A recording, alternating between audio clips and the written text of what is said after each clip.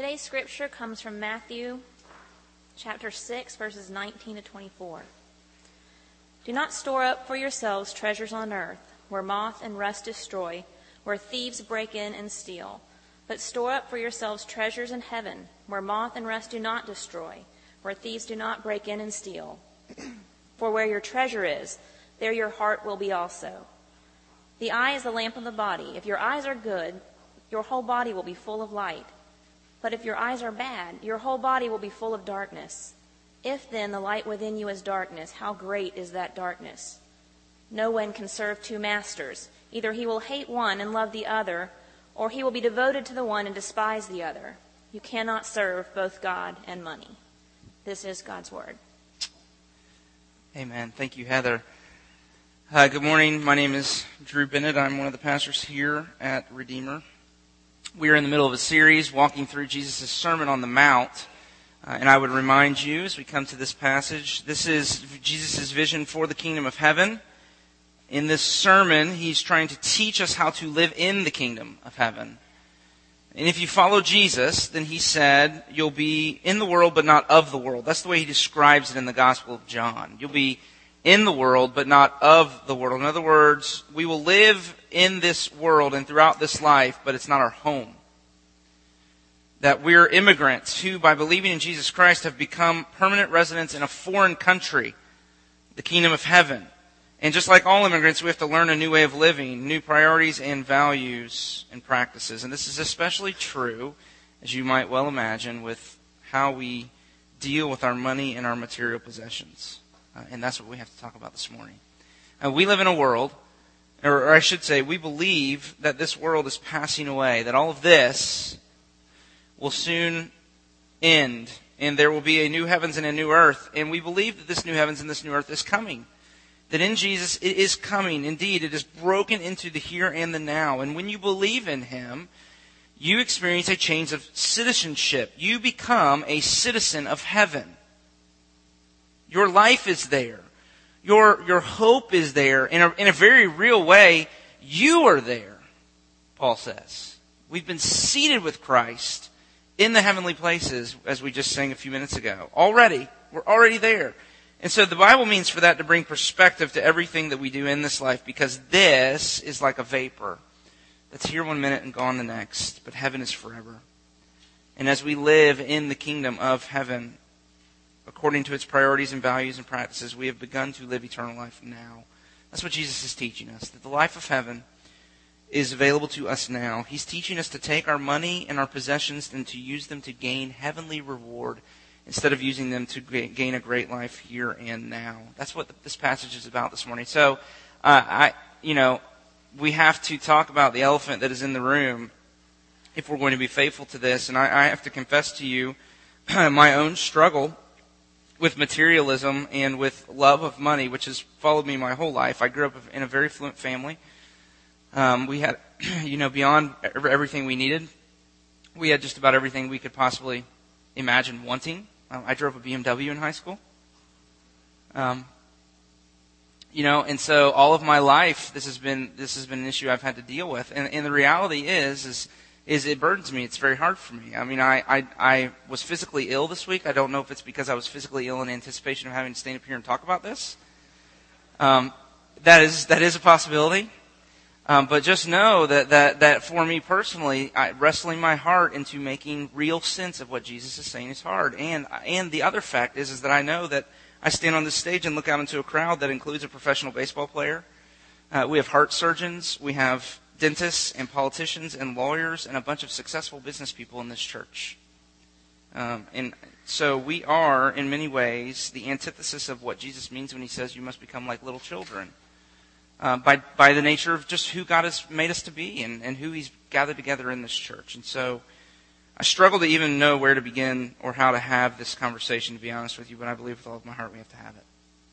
And so that's the task that's before us this morning. One story to illustrate why this is so difficult. I read a story this week about a man named Robert Kane, who in 1635, he belonged to the First Congregational Church in the city of Boston. And Robert Kane was disciplined by his elders because he was a merchant, and he was selling his goods at 6% profit.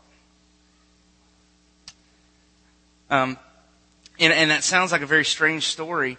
And you know, what in the world does that have to do with anything, really? Except that I find it fascinating that I was in a meeting with a bunch of people that I really think are very, very spiritually mature, and I trust them a great deal. And I just threw the story out there, and I said, can you imagine? I mean, what that church was doing back in 1635 is it was saying, we know materialism and greed is a real danger for us, and so we better set some limit. We better have a conversation where we can say, you know, let's have a conversation about what's appropriate and what's not, and what is helpful and what becomes sinful, and let's put some guidelines into place so we can hold one another accountable. And I said to this group of men, I said, you know, can you believe that? And they called me a communist.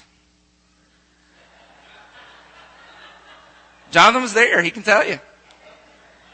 I mean, you would not imagine what came up out of the hearts of the guys in those rooms. And you can't tell me what to do with my stuff.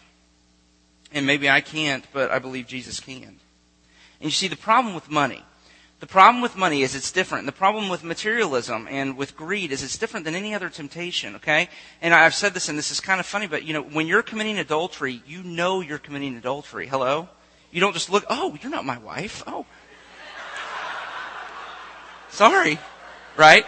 When you're committing adultery, you know you're committing adultery. It doesn't sneak up on you. But the thing about greed, the problem with money is it's not like adultery. The problem with greed and materialism is when you're greedy and when you're being materialistic, you don't know it. Money's deceitful. And so it just means we need one another. When you're committing greed, you never know. And so, you know, we need one another. And so somehow we've got to begin to have this conversation. And of course, I'm not suggesting anything like what Robert Kane experienced because I like my job. But can you imagine what it would look like for us as a people to get together and say, we've got to deal with this issue. And we've got to come up with a way to help one another be faithful. I hope that's part of what we can do this morning. And so 3 things I want us to see from this passage from Jesus in the Sermon on the Mount. And they're just this. First, I want us to see the power of money and material possessions over us. Secondly, why money and material possessions have such power. And thirdly, then, how can we break their power? So I want us to see the fact that money and material possessions have great power over us. I want us to see why that is, and then how we can break their power. So let's just do that together. And it's the 3 points in your outline. And you can follow right along. So let's start. What is the power of money and material possessions? And why are they so dangerous? I want to go down to verse 24. I mean, we might as well get to the issue right at the beginning. And I want you to look at the last sentence in the passage where Jesus says, you cannot serve God and money. Now, the word translated money, really, probably in your Bible, there's a footnote and it'll refer you down and it'll tell you that the word is really mammon, which if you have a King James Version or one of the older translations of the Bible, it still is translated mammon. And that word mammon is a transliteration of an Aramaic word that has the same root, interestingly, as the word amen. Amen means it is true, or I'm certain about that, or yes.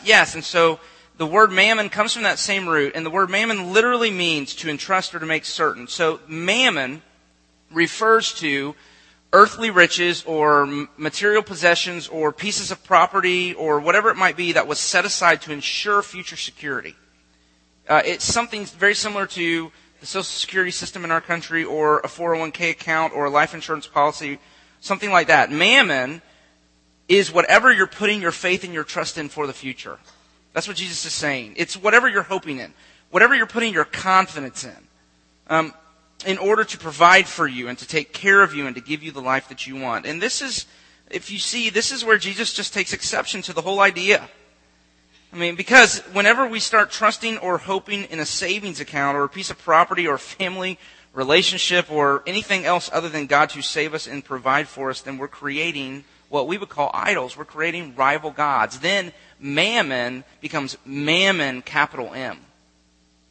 And what Jesus is doing here is if you look in the original language, which obviously you can't if you've got the English in front of you, but in the original language, Jesus is intentionally personifying money.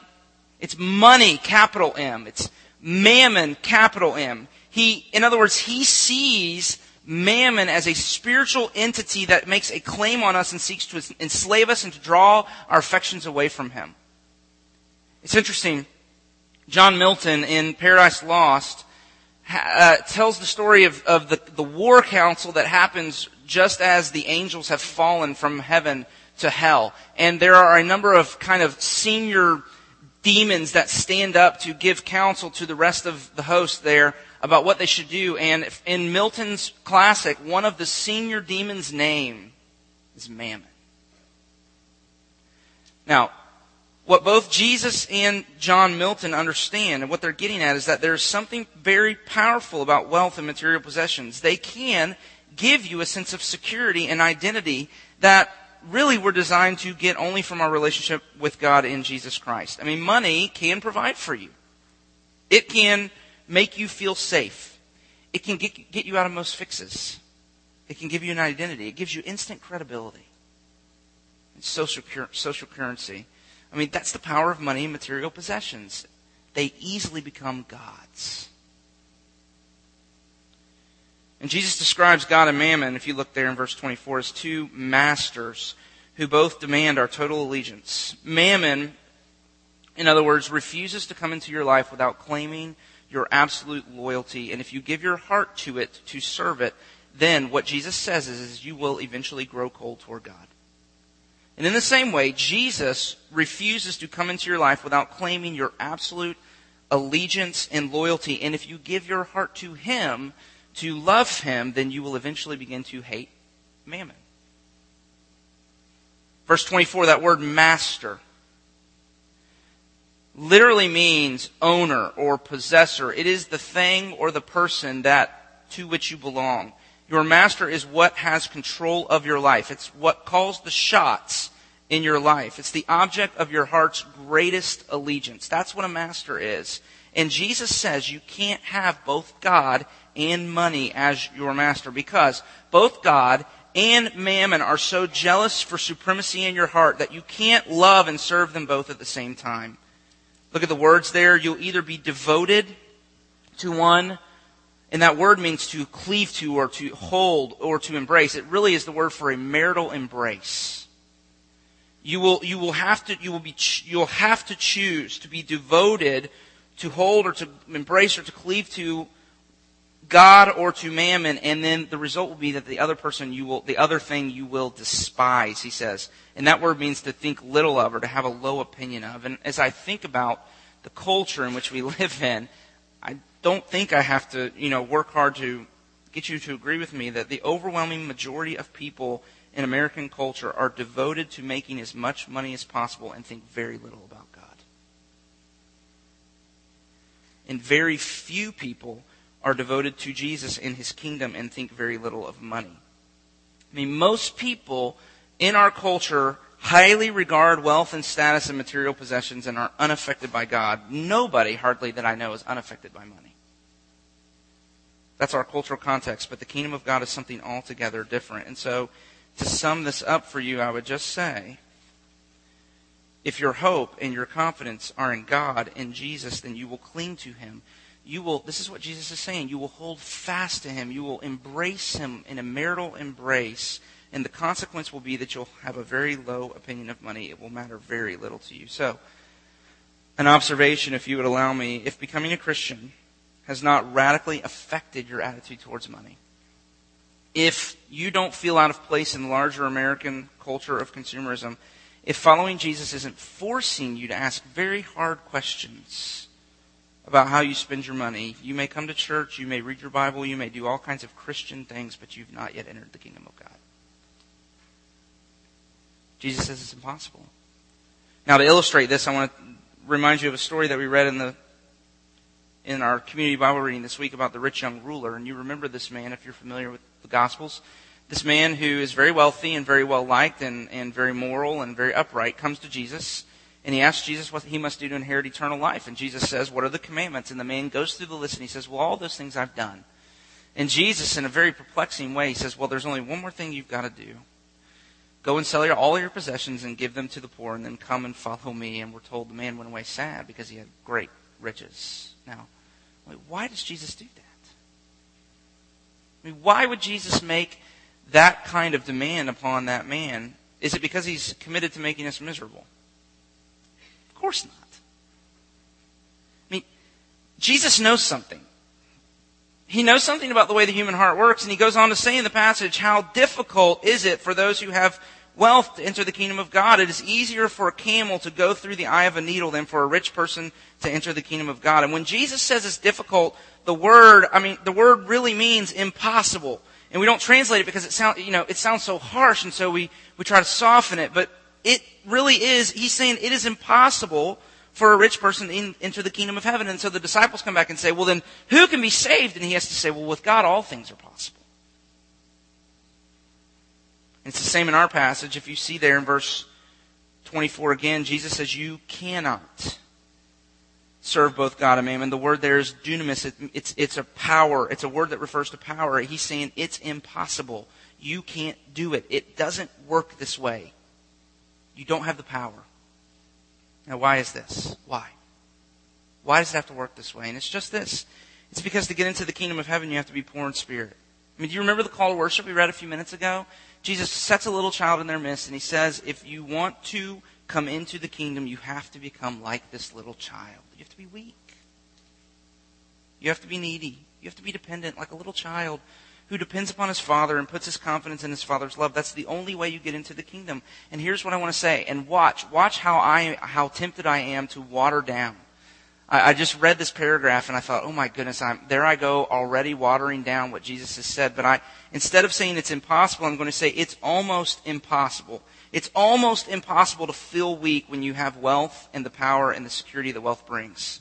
I mean, it's nearly impossible to have wealth and not begin to put your confidence in it and not begin to trust in it and not to look to it for your identity and your security. I mean, it's almost impossible to have wealth and to not begin to worship it and make it your beauty and to delight in it and serve it and to do whatever you have to do to protect it and to keep it. That's what Jesus is getting at with the rich young ruler. He doesn't know he's needy. This man, he thinks he's competent. He's got everything he needs. And that's the power that money and material possessions have. They easily become gods. You can begin to trust in them and put your confidence in them. You can easily become devoted to them and, as a consequence, begin to despise God. See, that's the power. That's the power that money and material possessions have. But we need to ask a second question. And that second question is why do they have that power? In other words, what do we learn from Jesus about the way our hearts work that explains this? And to answer that question, I want you to focus on another phrase, and this one's in verse 21. If you look in verse 21, you'll see Jesus makes this statement. He says, "For where your treasure is, there will your heart be also." Now we need to unpack that. The heart for Jesus and in the Bible isn't just the seat of emotions. For people in Jesus' day, the heart was the core of human personality. It is the command center of your life. It is the motivational core, the thoughts, the feelings, the desires that drive all of your decision making in your life. And so, for example, Proverbs 4:22 says, "Guard your heart." Can anybody finish that? For it is the wellspring of life. It's the source. It's the spring from which everything else flows. And so sin and obedience, we learn, are not just a matter of outward moral conformity. They're a matter of the heart. They are inward and internal and hidden. Sin and obedience happen at a motivational level deep within the heart. And this is what Jesus is getting at. I mean, the issue is not just what we're commanded to do, remember, but why we do the things we do. What are our motivations? What are our desires? And that's why it doesn't just work. It doesn't work to just say, I'm going to buckle down and try harder and make New Year's resolutions, which I'm going to break 10 days later. Because willpower can only get you so far. Christianity is about the heart. It's about the promise of the gospel is a promise of a new heart. And Jesus says that your heart, the command center of your life, is influenced in all that it does by what it treasures. Verse 21. Where your treasure is, there your heart will be. There your heart will go. And so, the second thing we've got to do is we've got to talk about what Jesus means by treasure. Now, the word translated treasure can mean a treasure or a treasury, like the place where you keep things you treasure. My kids, on their nightstand or on their their little dressers, every one of my kids has a little treasure box. And in that treasure box, they keep all the things that, that they really love in life. But it's so interesting because those things, I looked this week, they're full of things like little gifts that I've brought back for them from trips overseas, or rocks that we've mined for at one of those cheesy rock mining places in North Carolina. Anybody ever done that? You know what I mean? But those things that's treasure. I mean, that's like diamonds, Or seashells that we collected on the seashore, or I think Abby even has acorns from the neighborhood as we've walked around the neighborhood that she just was fascinated with and wanted to keep. I mean, these things are their treasures. They are their valuables.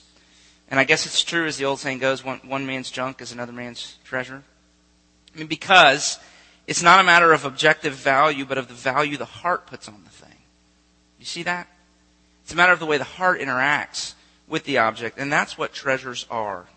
A treasure is what you value or cherish. But Jesus is trying to warn us of something very sinister here, and that is this, that treasures quickly become masters. And for Jesus, a treasure is something you put ultimate value in. Your treasure is your significance. It is the thing that makes you feel important or valued or safe. The treasure is what you look for to give you control, to be your security. I mean, to treasure something means to look at something and to fill your heart with the beauty and the value of that thing, and to say, oh, if only I can have that, then everything's going to be okay. I mean, that's treasure. And what Jesus is trying to teach us is that our heart follows our treasures. Our heart follows our treasures. Where our treasures are, there will your heart be also. And so if that's true, then one of the things that you've got to do is we've got to go down to a heart level and figure out how our heart is affected by the things we treasure. What are our treasures? What are the things at the center of our hearts that our hearts are pursuing? I mean, what are the things that we treasure in our life? And so I just want to do a little exercise with you, and we're just going to imagine for a few minutes together and do the best we can with this. But Paul Tripp, in a book called How People Change, offers a number of what he calls X-ray questions to help you discover what your heart treasures. You can Google them, just X-ray questions, and either Paul Tripp or David Powlison is the other guy's name. But here's just a couple of them. Just think through these things with me for a few minutes, okay? Let's just think as we try to get into our hearts and begin to ask the question, what we treasure. Let me ask you some questions. What are your personal goals? What are you working for? What do you fear the most? What's the one thing you feel like you can't live without? What thing or possession or relationship brings you the most joy in your life? Conversely, what causes you the most misery? I like this. What do you find it easy to do? What's it easy for you to get motivated to do? Whose opinion counts the most to you? From whom do you desire approval or fear rejection? What kinds of people do you want to like you? Kids, who do you look up to? Who do you want to be like when you grow up? Who are you modeling your life after, and why? What do you really want out of life? What payoff are you seeking in the things you do? I love this question. What do you pray for? What do you think about most often? Where does your mind go as you're sleeping and going to sleep at night or the first thing in the morning? What do you talk about the most? You ought to ask somebody that. What a great diagnostic. What is it that I talk about the most? When do you say this? When in your life do you say, if only? Look at your schedule. What do you spend the most time doing or preparing for? Look at your checkbook. What do you spend your money on? What do you save money for? You see how these questions really penetrate to the heart? They're forcing you to ask very hard questions about the motivations and the drives and the desires of your life. And so David Powlison writes, the most basic question which God poses to each human heart is this: has something or someone beside Jesus Christ taken title to your heart's functional trust, preoccupation, loyalty, service, fear, and delight? You need to find out the answer to that question. You need to dig down far enough into your heart to discover the things you're cherishing that are driving your life. What's your treasure? Because if you can find out what your treasure is, then you need to know your heart's going to follow it. And of course, Jesus is trying to teach us that God and His kingdom should be our treasure. He's going to tell a story later in the Gospel of Matthew about a man who goes out into a field and finds a buried treasure. And he's so delighted in the treasure that he's found that he goes back and he willingly sells everything he owns that he might buy the field that contains the treasure. And Jesus says the kingdom of God's like that. I mean, it should be your greatest treasure, but too often we're divided in our loyalties and our affections. And in between verse 24 and verses 21, Jesus uses a metaphor that can be kind of confusing, to be honestly, to illustrate this. He says, if you look there in verses 22 and 23, that the eye is the lamp of the body, and if it's healthy, then everything else functions properly. But if the eye is bad, then the body has no other way of getting light. Now, what in the world does that have to do with everything else in this passage? I mean, Jesus is using the eye's function in the body to illustrate the heart's function in the Christian life. He's paralleling the eyes and the way they work with the heart and the way it works in our lives. And he's saying, if the eye isn't working, then the whole body will stumble around in the dark. Because the only way the body gets light is through the eyes. And in the same way, if the heart doesn't function properly, then nothing else will work right either. And the clue is in the meaning of the word healthy in verse 22. And the Greek word there is a Greek word called haplos, and literally it's really hard because there's really no equivalent in our own, modern day English, but the word literally means single or undivided. I mean, a healthy eye is a single eye. And we don't really use that language anymore, but translate that to the heart. A healthy heart, Jesus says, is a heart that is single and undivided in its loyalty and its affection. And men, if you need help with that, just ask your wives. I mean, how many marriages survive when the spouse's hearts for one another are undivided and their loyalties and their affections are not single for one another? You can't have a wife and a girlfriend and claim to cherish your wife. Right? So there's a singleness. And see, that's what money and material possessions do. They divide our hearts.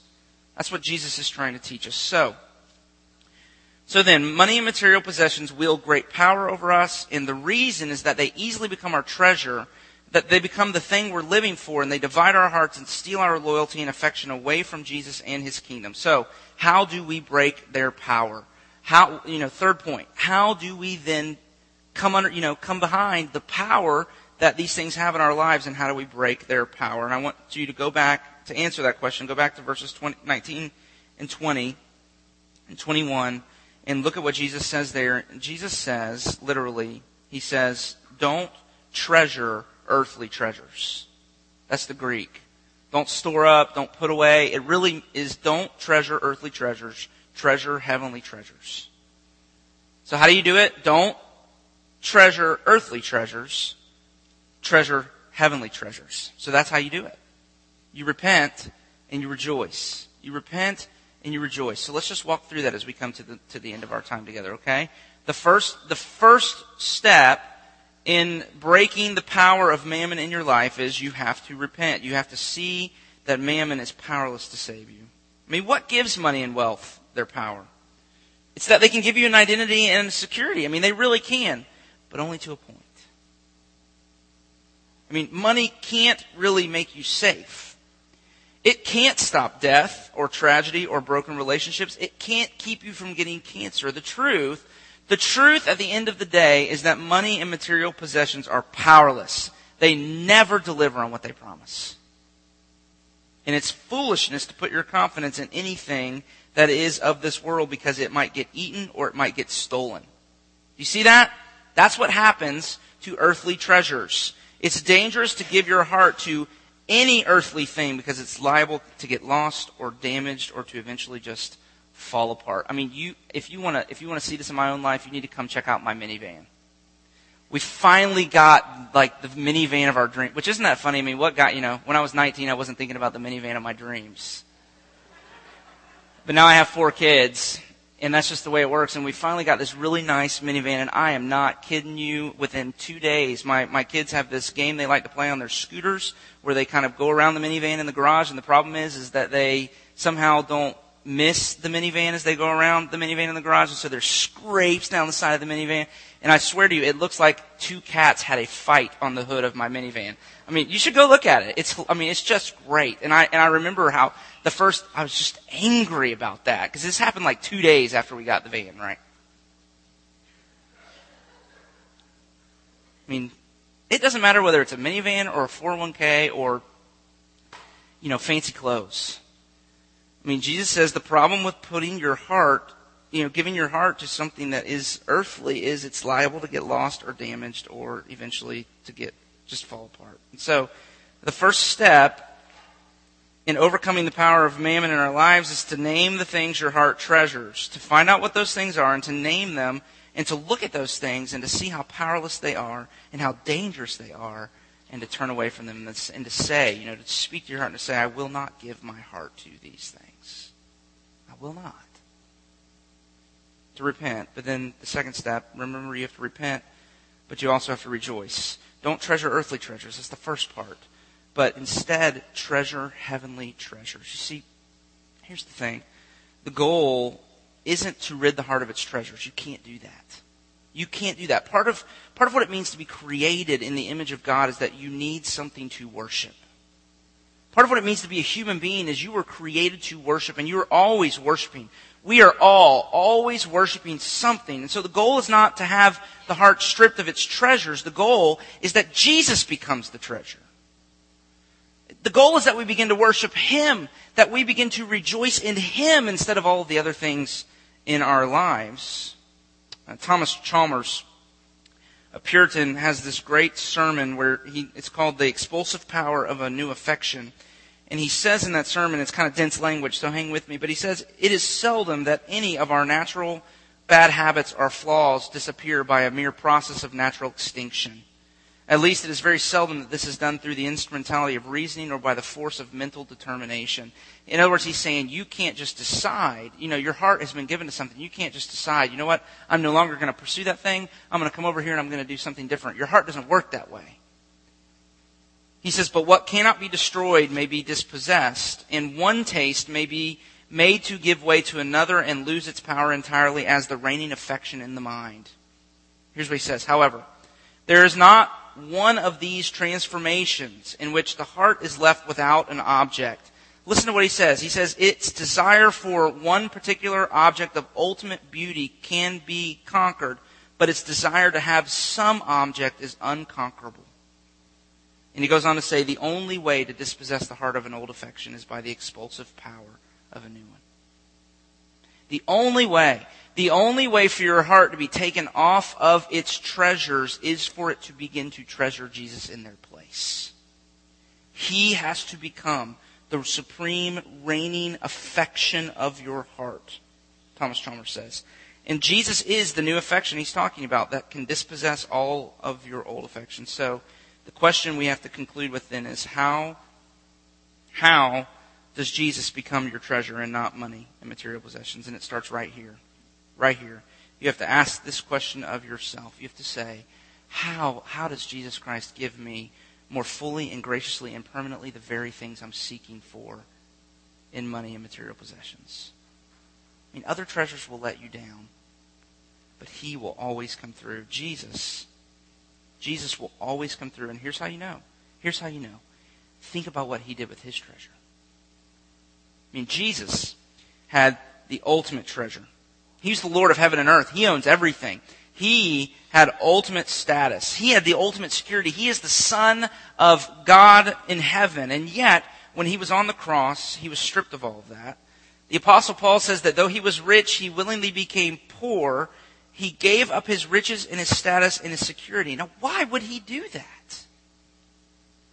And the answer the Bible gives is because there's something that He treasured more than riches and status and security, and that something was you. From all eternity, Jesus looked at you and He said, if I could just have her.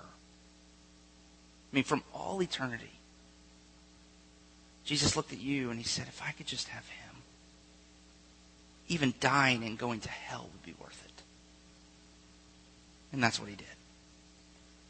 And if you can come to know that He feels that way about you, and if you can see Him giving up all of his treasures to gain you, then you'll begin to give up your treasures as well to gain him. And the delight and the joy you begin to experience in him will free your heart from the love of money. And here's what will happen.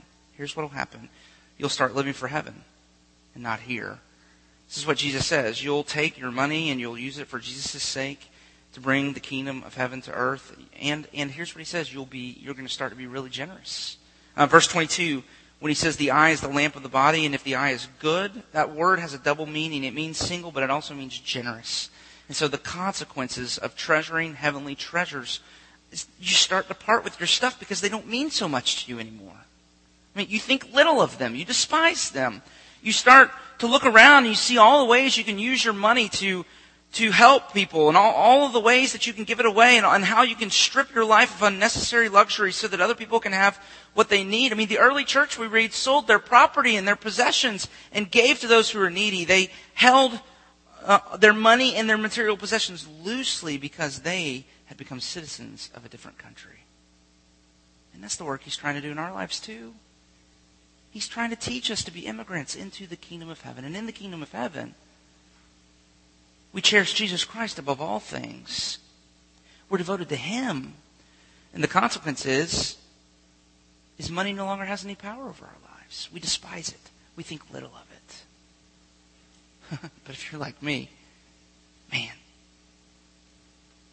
I got a lot of work to do. I mean, he's got a lot of work to do in me because I'm not there yet. But boy, he's committed to getting me there. I mean, he's committed to my entering into the kingdom. And again, he says, you cannot enter the kingdom unless you become like a little child. Unless you say goodbye to all the treasures your heart has treasured for so long and turn to him. And so that's why it's so fitting that we celebrate this meal together this morning.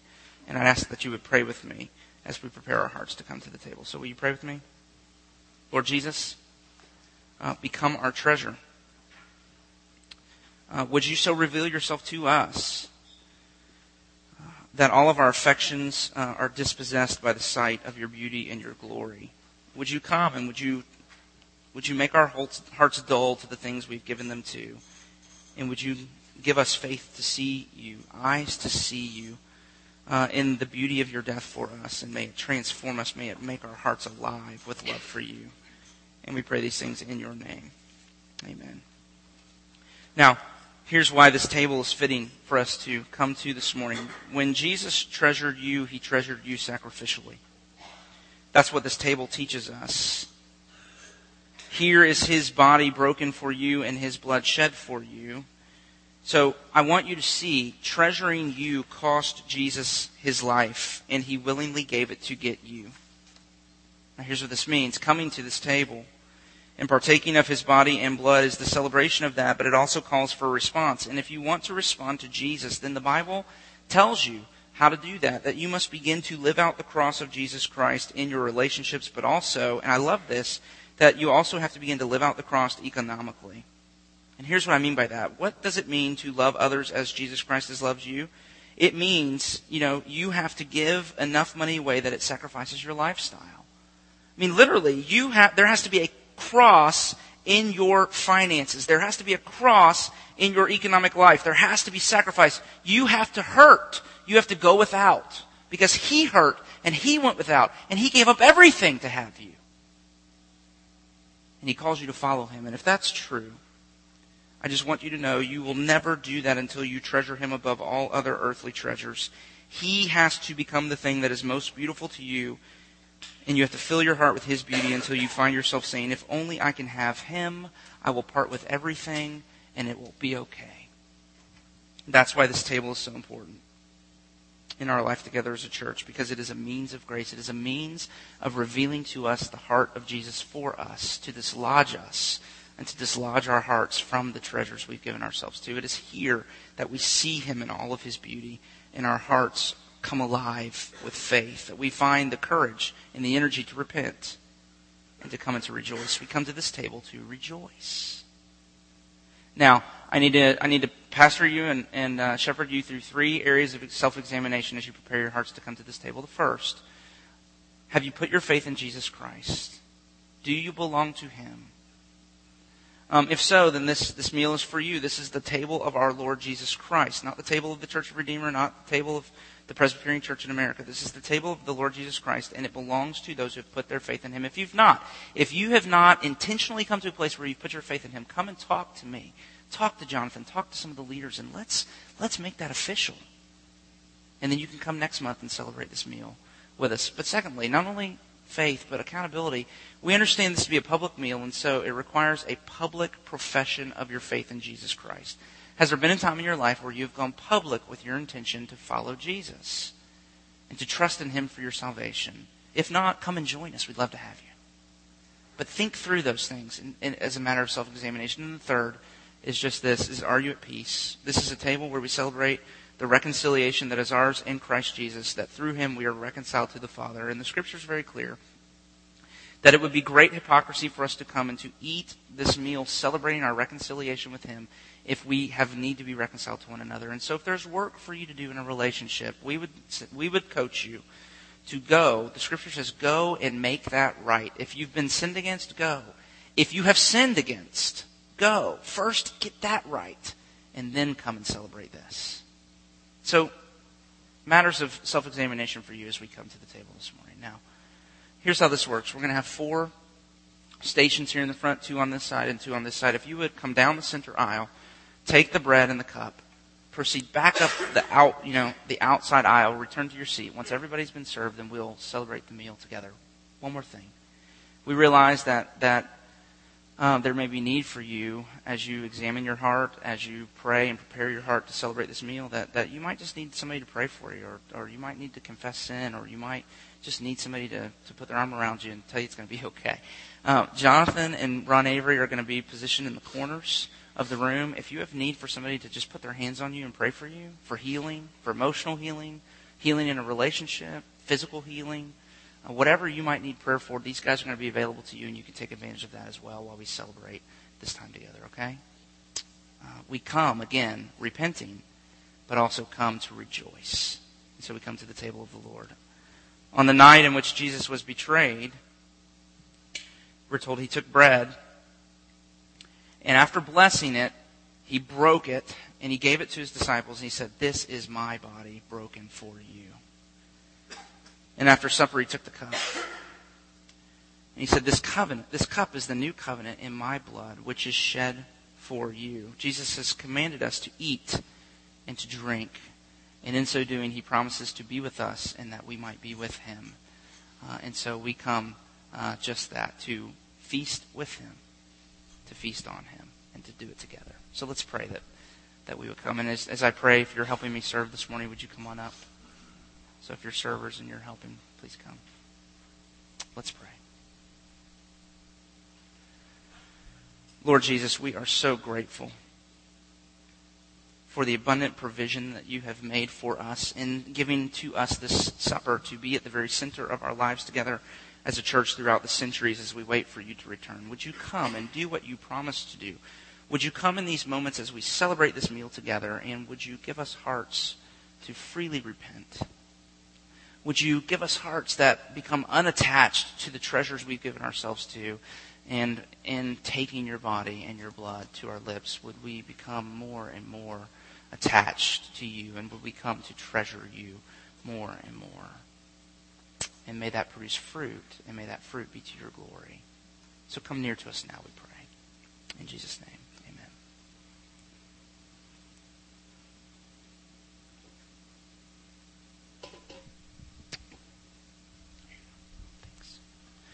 Thanks. As you feel led, you come.